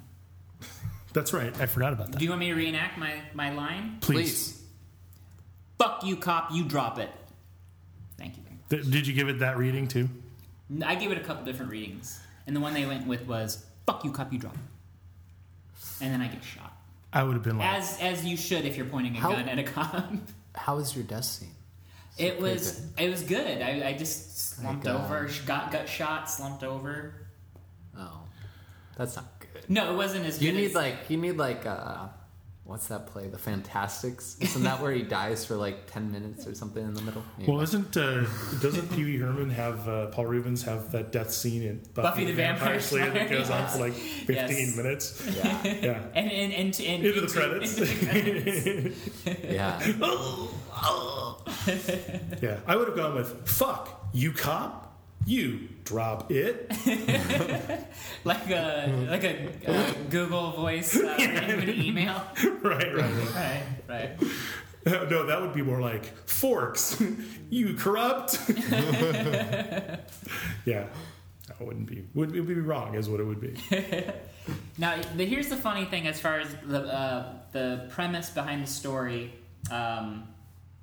It was something where people who were working on the set for like a day would come up to me and ask, so what's this thing about? And like I developed this tagline for what the movie was about that by the end of the shoot I remember like people going to you and you're like, Brody, come here, you sum it up. Because there's a certain thing. So, and I've summed it up on the show. Instead of revisiting that, I would like to hear you say what Well the Beast is Oh about. no. But you say it so well.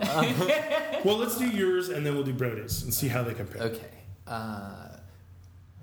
I'll act as judge here. Oh man.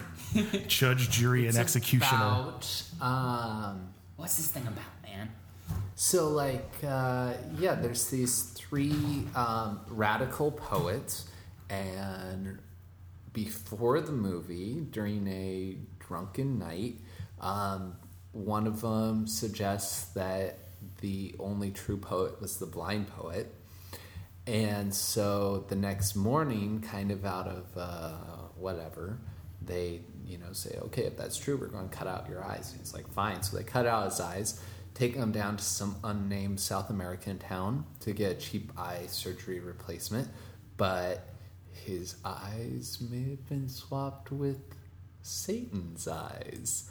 And it just kind of spirals out there into a mad romp through a very weird situation. All right. Yeah. All right. Lots of body casts and And Brody, what's your insects. What's your tagline? Mine is pretty much 3 radical American poets go to South America to start a revolution and a war against society in the name of poetry. But once in South America, a hidden agenda, becomes a hidden agenda reveals itself. That doesn't give away as much as mine. Well, you start the film with, and again, this is from the writings of Anton, who Anton himself is a figure in the movie as played by Adam Brooks of Millennium Bug, which is making its way around the festivals right now. Yeah. Yeah. Adam's a really cool guy. I hope to have him on to talk about Millennium Bug and about his experience on Well of the Beast. How'd you find him? I don't remember. Jeez, this is like when I graduated all over again. We'll say there was a casting process. There was a casting process. Let's just say that. I'm pretty sure that was it. I think it was just like, Yeah. we, somehow, we got him into the casting he was wonderful and wonderful to work with and just a blast. I think he did a great job. I hope to work with him again in the future. Yeah. How would you describe, and I'm guessing Anton as portrayed in the movie is like Anton the writer, and I know specifically some of the inspiration you gave Adam for his portrayal. Like one of the things we watched was Made in Britain. By kind of, yeah. As far as a certain way of carrying himself. Yeah, and it was also based I didn't. The writer dude, I hadn't seen him in so long. Right. I just had to just make this shit up, and I just I don't know. Kind of Made in Britain, but not really at all. Like Made in Britain is a hardcore realism. Here is. A young skinhead, pissed off at the world. That's and Anton. It's a young poet pissed off at the world, but he's also a little bit cool. Yeah. He's very laid back as far as in Adam's portrayal of him. Whereas, we should say the group. It's a group of 3 poets. I play Bo, and we'll talk about that.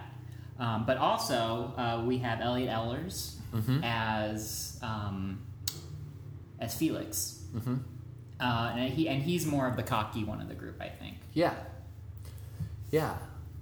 And just what can we say about Elliot? He's done a lot of work. Elliot's done a lot of work, and he's a fun dude. What was the movie he was in about the school shooting? Because mine and Megan's friend Dana is also in that movie, Broke Ass Bride. If any of you are in the wedding blogosphere, Dana. As I'm sure you all are. Yes, Dana's in that movie and worked with Elliot at one point. But yeah, I just know he was a school shooter in something. I'm fixated on the fact of what if instead of watching Made in Britain, he'd watched Made in Manhattan and did the portrayal as Jennifer Lopez. Oh my word! I need to remake this movie. I'm sorry. It's gonna be like. Well, that's really good. Totally different. Wow. But maybe not so different. Because she's still Jenny from the block. Yep. Don't matter about the rocks that she's got. That's right. Is that right? Probably. Let's say it is. I just remember that pink jumpsuit or whatever she had with the booty shorts. Well, who doesn't? Yeah. So you have Felix, who's the cocky one of the group, and then Anton, who's self-assured but not cocky. He's and he's kind of like the wonder child, golden boy. Yeah. He's done well in the literary scene, and I don't know. Yeah. and then you have Bo. Yeah. So what do you want to say about Bo? Because I'm not going to speak about him because I'm biased, because I have as a actor, you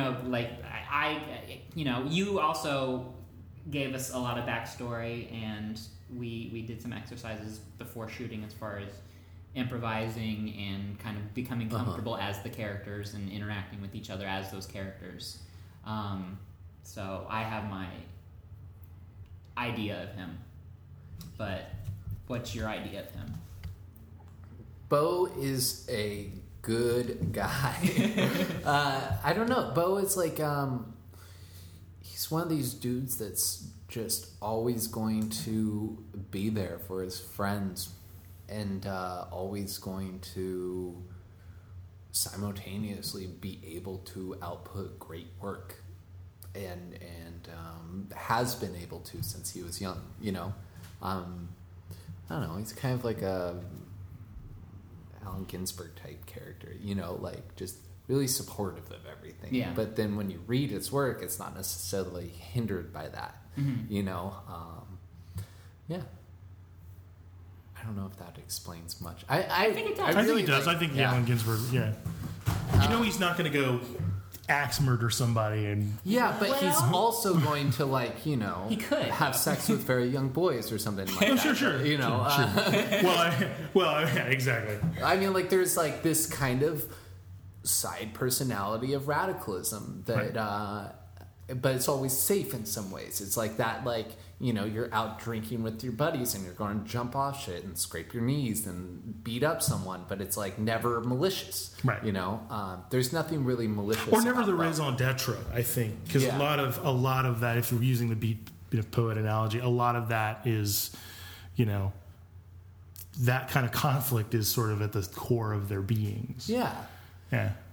I mean, I think it's fair to say, because I want to talk about the film with you without spoiling it for the audience, but I think it's fair to say that Anton Felix and Bo have an idea of themselves and an idea of being radical poets and these guerrillas to some extent with what they're going to accomplish, but they're in over their head for sure. Yeah. I mean... How many revolutionaries actually go into it and are not in over their head, at least in the beginning? I think there are very few revolutions that are worthy of the name where people go in with the tanks at their back already, And that's why people cling to him so Absolutely. much. That's why it's the best. Is like these people are always the underdogs. Yeah. Like this, it's the fool walking through a battle or something. The only one to survive. William Walker, that Alex Cox, the Walker, that scene in Walker. It's one of my favorite movies ever. Same thing, exactly. Because he's so oblivious. He's so oblivious to everything going on around him except for exactly what he's trying to accomplish. Right. And people are dying all around him. And Alex Cox makes me so uncomfortable. In a great way. Oh, in a good way. Oh, it's just a filmmaking that's not... It doesn't follow a tradition at all. There's like something very... Like with his camera placement and his storytelling, like you can feel that he knows the tradition that he's like interested in. But it's like when he goes to make... what's it, Straight to Hell? Right? The Western. Yeah. It's like, okay... He's going to make a spaghetti western, right? Because he loves spaghetti westerns. It's nothing like a spaghetti western. it is, but it very much is. Yeah, and it makes me so uncomfortable in this good way that I. Yeah. Well, that's the thing is, he's probably with Kubrick. He's one of my favorite directors. I'm sure he would like cream his pants right now if you told him that. But it is it's simultaneously, you know what it is? I'll use a food analogy. It's like the molecular gastronomy thing.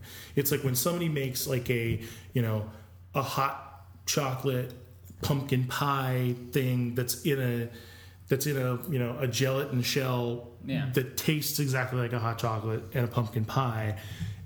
it's not the right format. It doesn't make sense, but it tastes exactly. But all of his stuff, because I think a lot of his stuff is very straightforward, but it's not.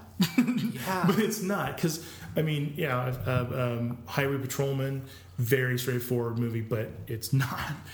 Straight to Hell, very straightforward, but it's not.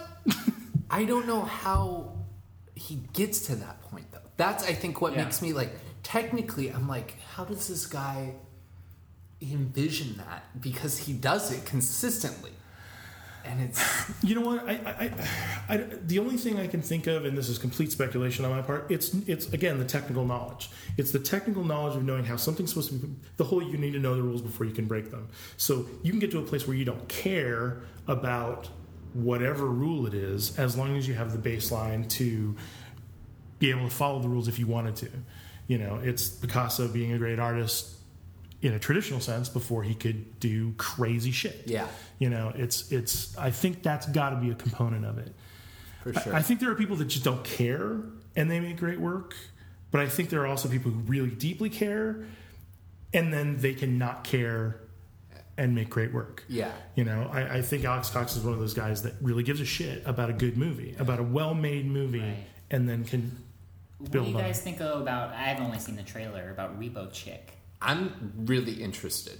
Okay. Like, the aesthetic makes me do exactly that. Roll my eyes and go, oh, what is he doing? But simultaneously, I'm like, what the hell is he doing? Like, there's some part of me that wants to be open and be 12 years old to this and be Right. like, Yeah. okay, don't close yourself off. This might be a really interesting thing. Yeah, that's a really interesting thing to say, because Repo Man's my first Alex Cox movie that I saw, and I liked it for teenage reasons. Mm-hmm. And then Walker was the first Alex Cox movie that I saw that I liked for more adult reasons, and I thought that a lot of his choices that he made, first off, it totally opened my eyes to an entire part of history, being a history fan that I had no idea about. We're talking about revolutions and the filibusters and people just saying, you know what, gonna get 50 guys with a bunch of guns, gonna go take over someplace. Yeah. We're just gonna go do it. And people did that. They just did that. You know, it's like, for whatever reason they wanted, we want another slave state. Let's go take over Cuba. Mm-hmm. And they would just sail off and do whatever the hell they wanted. Right. But you know, that was the first.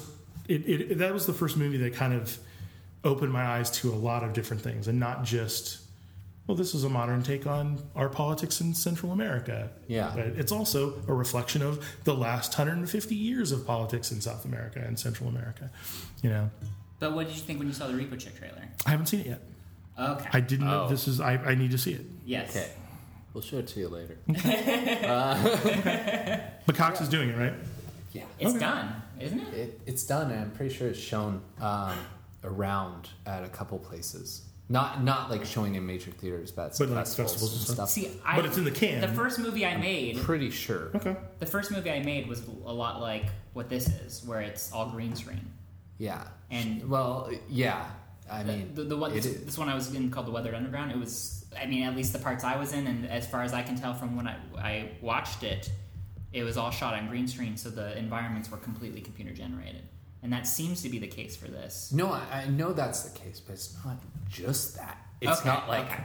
I mean, like from the trailer that I saw, it wasn't just like, here's computer backgrounds. It was like, here's computer backgrounds meets like Tank Girl painted extra pink or something like that. Right. It was right. like so weird. Like, Yeah. I don't know how I feel about it. It feels like Yeah. something that my, I don't know, like a 12-year-old cousin or something would barf out. You know, Right, it's right, like, right.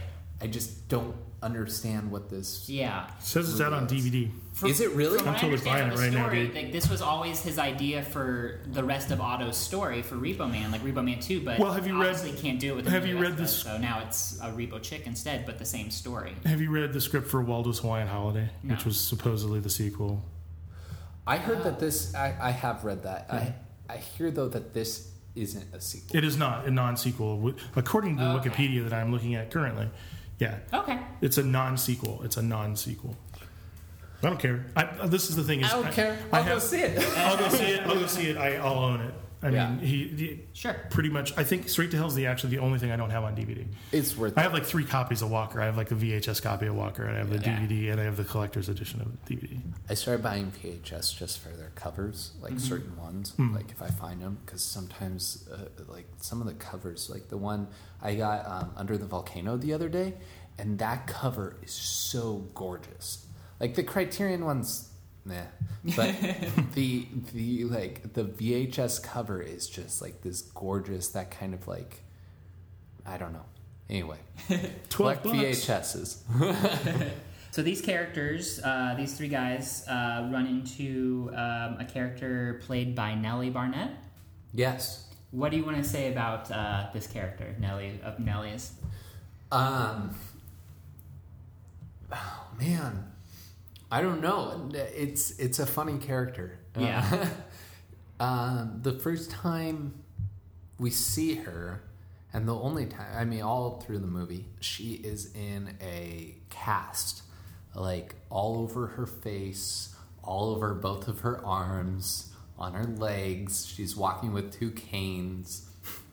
And so you could really only see like her eyeballs and her mouth and like some of her tops of her arms and stuff like that. And so it's just as, I don't know, she's and she plays it so well, like even though you can only see like these glimpses of her, like her personality comes through, and like there's this great so they all go back to like this hotel room that they've gotten in this town, and that's kind of, I guess, where the movie kind of picks up and things start get interesting. Yes, and stuff. yes, and one of the things that happens eventually leads these characters to Robert Pryor's character, who you mentioned earlier. Or you mentioned Robert earlier, but his character, Pipe Smoking Man, is kind of how he was referred to on set. Yeah, he's kind of the unnamed.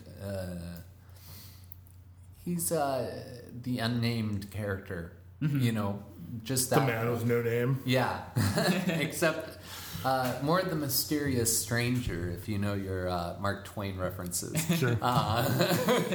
He shows up, and he's kind of, you know, there's this great thing in like, there's this great thing in my own nostalgia for novels that I don't know if I can point to an example, but where novels will go on, and then all of a sudden halfway through they introduce this new character, and it just like cuts in the middle, and like the whole novel shifts. And I feel like it was a very like, I don't know, like 18th century like romantic novel type. Well, let's go instrument. back. Let's go back to the beginning. Let's go back to the whole Strider versus Aragorn thing. There you go. But suddenly he's not just some badass ranger dude. He's like, This is like more like though that the plot all of a sudden is like you end up at like, you know, this giant estate. here's All your of a uncle. sudden, you know? Here's your uncle, and now everything is different. Yeah. I feel like Yeah, you're right. That is Andre a very Gid or however you say his last name kind of did that a lot. Like just all of a sudden, here we go. And, right. But yeah, he's definitely that kind of like, and the movie breaks. You know, it's like it's almost. And I like movies that do that, like where it's like, this is not the same movie I started off with, almost. You know. Yeah. But yeah. The most mainstream version of that I can think of is From Dusk to Dawn. Kind of. I would say like Full Metal Jacket. Full Metal Jacket. Yes. That's Yeah. a better example. Full Yeah. Metal Jacket is like, That's a great example. this is 2 movies. But I like that. Yeah, and the way that this, and I'm being purposefully ambiguous. Full Metal Jacket.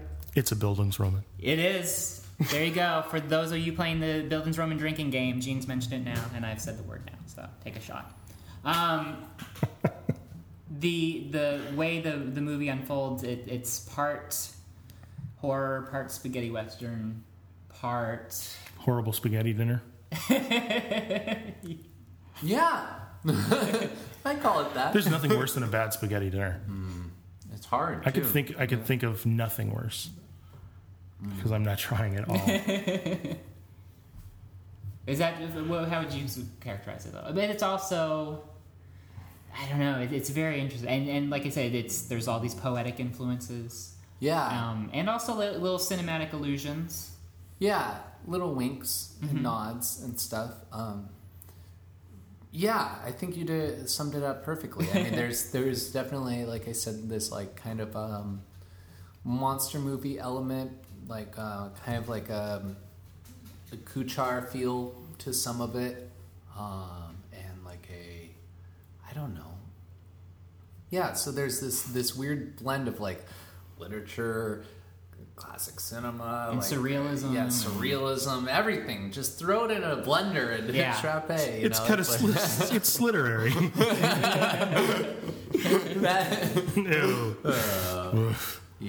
Yeah, that's no good. So, you have to see the film. We urge you. We have a screening of it on September 30th at Echo Park Film Center at, I believe, 8 o'clock. And the website wellofthebeast.com will be up. Should be up the end of this week, so take a look at that, and we'll have information about the screening. Then we'll hopefully do some other screenings around town and stuff like that. So tell your friends and come out, and it'll probably be like we'll have to do that. $5 or something Yeah. if you weren't involved in the film. We'll definitely continue to plug the screening. It should be $5 if you were involved in the film. Frankly, it's $5. It's actually going to be $25 for Brody. But, as befits his non-acting status. And we'll continue to plug the screenings and events on shakytownradio.com. Can you tell me a little bit about the actual experience of making it? As far as, I mean, it was shot in a couple different places around LA and... all around Los Angeles. With small crew, small cast. It was kind of just made as in like this, in like a fever dream, I guess. It was kind of just, there was one day we were shooting in this, hotel room, and it, there was lots of smoke, and we were just stuck in there, for hours, just like smoking and fog machines going, and it's a tiny room. And normally stuff gets like that on a film set, but this was like, lock the doors, we're in here to shoot this scene, guys. I think everyone kind of lost their mind. I had a miniature freak out that day. Oh yeah, it was pretty good. Yeah. There's a very violent scene that happens, and it overcame me for whatever reason. I was like, "What's wrong with me?" And you're like, "We've been working a long time." I know why, and I can't. I know why, and I can't say on the radio. But it's PTSD. Oh yeah, because of an incident we talked about, which I'm not going to. Yes, exactly. I've been the victim of many assaults. We'll just put it that way, both here and in Phoenix. You were very good to me, though. I appreciated that, and we got through it. And I think I smoked a cigarette and got back on that horse. You got in trouble, right, for smoking too many cigarettes? I did pick up my smoking habit again during that shoot. Oh, yeah, get you on the sin wagon. Death sticks. It's important that you live that poet lifestyle on the ragged edge. Life and death means nothing to poets. No, you think poets are going to care about warnings on labels? It means everything. That's true. They just pretend it means nothing. That's true. Well, reporting on life and death means everything, but the minutia of whether or not a cigarette is going to take 5 minutes off your life is not important, unless of course that's what your poetry explores. It's a silly movie. Like, it's definitely doesn't take the poets too seriously, even though it does. Yeah. I mean. I just, you know what, and I think it's at the heart, maybe this is one of the reasons I appreciate Alex Cox a lot, is, again, he does serious subjects, and he doesn't ever take them seriously, even when he ends up making serious movies with serious messages. I always get that feeling that he is okay with treating things lightly, even though the end result can be dark or heavy, Yeah. I think maybe that's why I appreciate it, because that's kind of how I feel. I think people make way too big a deal over way too many things, and unless someone is like actively charging you at you with a machete, going to kill you, generally speaking, life is pretty good. you don't have to worry or invest that much angst in stuff. And if someone's charging at you with a machete, life must have been pretty good right before that. Unless it's just some sort of random machete attack. Oh, well, even then, you must be might have like, been, yeah. holy crap, if I survived this, I survived a machete attack. But see, afterwards, yeah, if you're like, dude, I almost got hacked to death with a machete. Yeah. Let's ask all those sub-Saharan African folks who almost got hacked to death with machetes. Oh, goodness. Oh, sorry to bring it down, guys. Jesus. Hey, everybody, this is Gene. We've set up a donation station at shakytownradio.com/donate for you to donate money to us if you like our show. You can also click the donate button on the Shakytown Radio. It's really easy to do via PayPal. We'd like to thank everyone who's donated in the past and look forward to bringing you more Shakytown Radio in the future. It was a good set. Everybody got along. Great craft services, vegan options. I was very happy. And I heard there was one pussy on the show who had a really big breakdown. Yeah. Talk about that a little bit. Yeah. It embarrassed everyone. Is it going to be in the outtakes, like in the end of a Burt Reynolds movie? fuck you both. Jesus. And yeah, great cast. And yeah, just everybody go see it. It's really fun.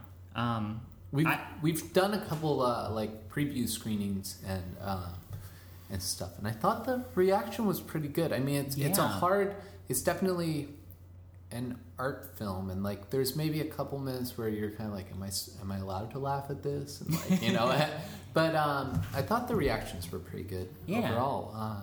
People seem to enjoy it. Yeah, and you have a new edit for what's coming up. Well, we're working on it. Yeah. It's not set yet.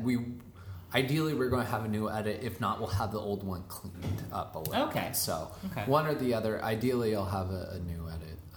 So I'm excited about some tweaks and changes and stuff. Very cool. Pull out this and push out that. Very cool. So what are you working on that's new? What's going on?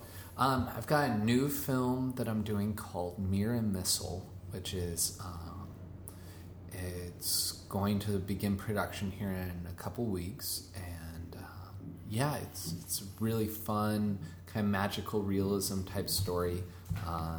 This will be your third feature? Yeah, I guess.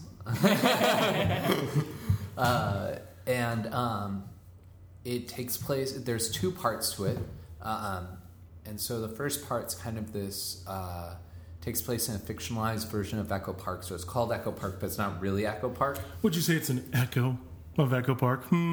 Multiple echoes. This is the Grand Canyon Echo. It's kind of like a... we want to feel like backlot movies from the 40s, specifically musicals. You'll see one scene ends and the camera just pans across the street. Yeah. And the new scene starts. And we kind of want to shoot it like that so it feels like everyone's neighbors. And the Echo Park is more of a town. And it feels like, excuse me, 4 blocks or something like that. And we want to stylistically kind of, high aesthetic, black and white sepia tone with texture is kind of the visuals. The story is about this young guy, Abe, wanders into town, and this kind of evil dance choreographer who's trying to choreograph this dance that she's performing in 2 nights that's going to transfer all the power from the moon to her. She has the moon trapped in a closet.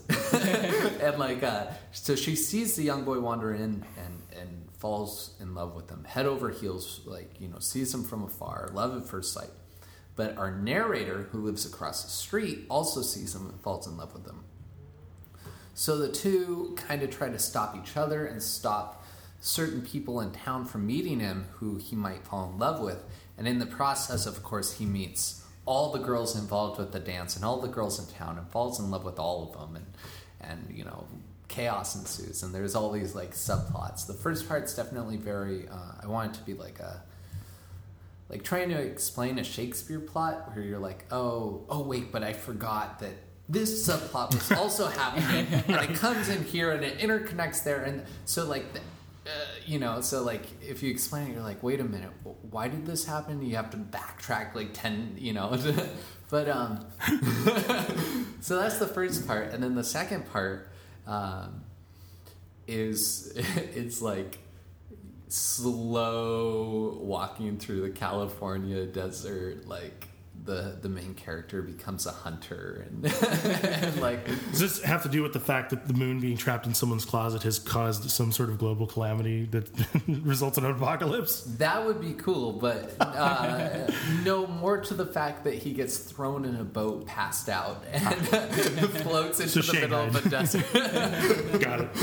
Got it. Perfect. But yeah, it's really exciting. And our audience can actually support the this venture on Kickstarter. Yeah, we have, one of the reasons we wanted to do it is we have so many people that are working in the industry and are like, okay, let's do our own project. We have all this equipment and stuff. But we still need some support and some help. So we're trying to raise $5,000 on Kickstarter. That's nothing. I agree. And it's just really for food, to feed the cast and crew, and a couple specialty things. Yeah. And we've got a nice start, but we really, really need support and stuff. Yeah. So again, shakytownradio.com. We have a link to the Kickstarter, which is going to September. September, I believe on the 11th it ends. The midnight on the 11th. Okay. So please, if you can, support local independent filmmaking, which doesn't happen in Los Angeles that much. Yeah. Or maybe it happens a lot. I don't know. I think it may happen a lot shittily. Yeah, this is going to be real high quality. We need to put that Kickstarter thing at the beginning of the show. Yeah. Let's do that. Okay. Make sure. We will. Win that. Yeah. Okay. I'm on it. Good. I did it. Do it. It's done. Damn. Yeah. Great.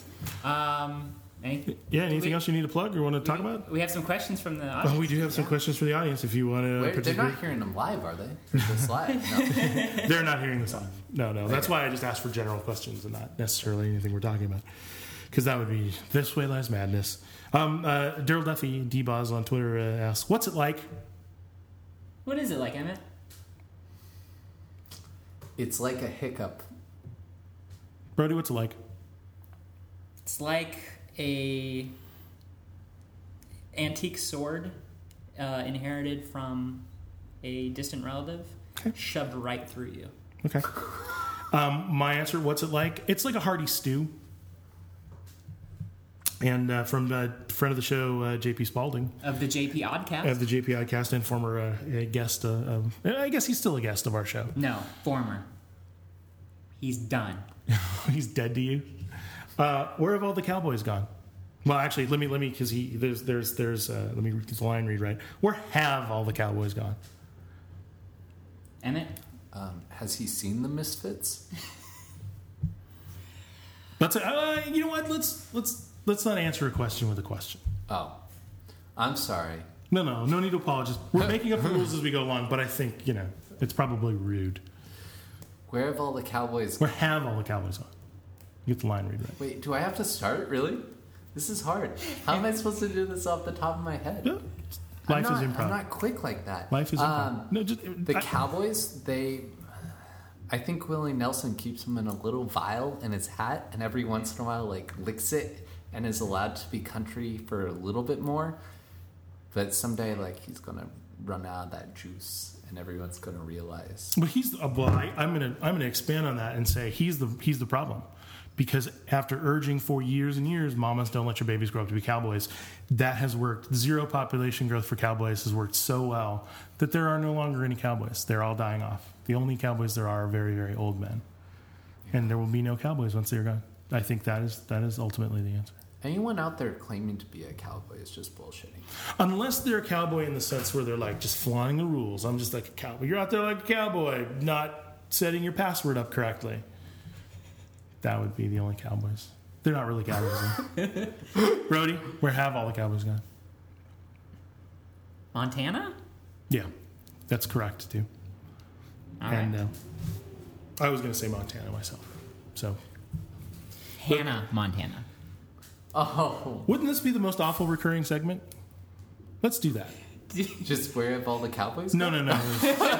Just this random questions. Someone has to be doing this. All right, whatever, dude. I'm done with that. All right, I think it's time to take it home. We're shutting this thing down. We're folding up. We're folding up tats. It's time to move on to the next town It is. with our snake oil. Is that what we're peddling here? I thought we were peddling high quality nostrums. Or is it nostrums? Anyway. Well, it's been a pleasure. This was very fun. I had a really. Thank you, Emma. Usually I have to blast. lie about having a good time. I did not have to lie. So. I'm so happy. I had an okay time. Whatever. Well, he's seen into the heart of you. Emmett has seen your black, bleak, pussified heart. Jesus. It was quite the sight. But that's as a filmmaker, that's his job. Yeah. His job is to draw that out of you. Draw it out, stick it on celluloid. Or Tycho Or toy. You need to cast me as, Interlaced Tycho toy camera. you need to cast me as like a biker hick sociopath or something so we can see that part of me. Don't you think they're all pussified? Wait, at what heart? was your cop line one more time? Fuck you, cop, you drop it. That's going to be your new line in every one of my movies. I'm gonna write that. Don't you think all hick biker sociopaths are pussified at heart? I don't know. I do. Let's ask Daryl Duffy and JP Spalding that. Yeah. Just answer me that. Jerks. I just think they're full of literature. Well, this literature suggests that that's true. Do you have a good time, Emmett? I had a blast. Thank you Awesome. guys so much. Well, hopefully we can have you again on again sometime, maybe after Mirror and Missile is in the can, and we can talk more about movies and all Yeah, this good stuff. this was fun. Yeah. Thank you guys Awesome. so much. So until next time, I'm Brody Foster Hubbard. I am Gene George. And I'm Emmett Casey. Thank you. Oh shit! I was supposed to say something You can- clever. That works just fine. You want another shot at it? No, that's Edit? good. We're good? Cut the cord.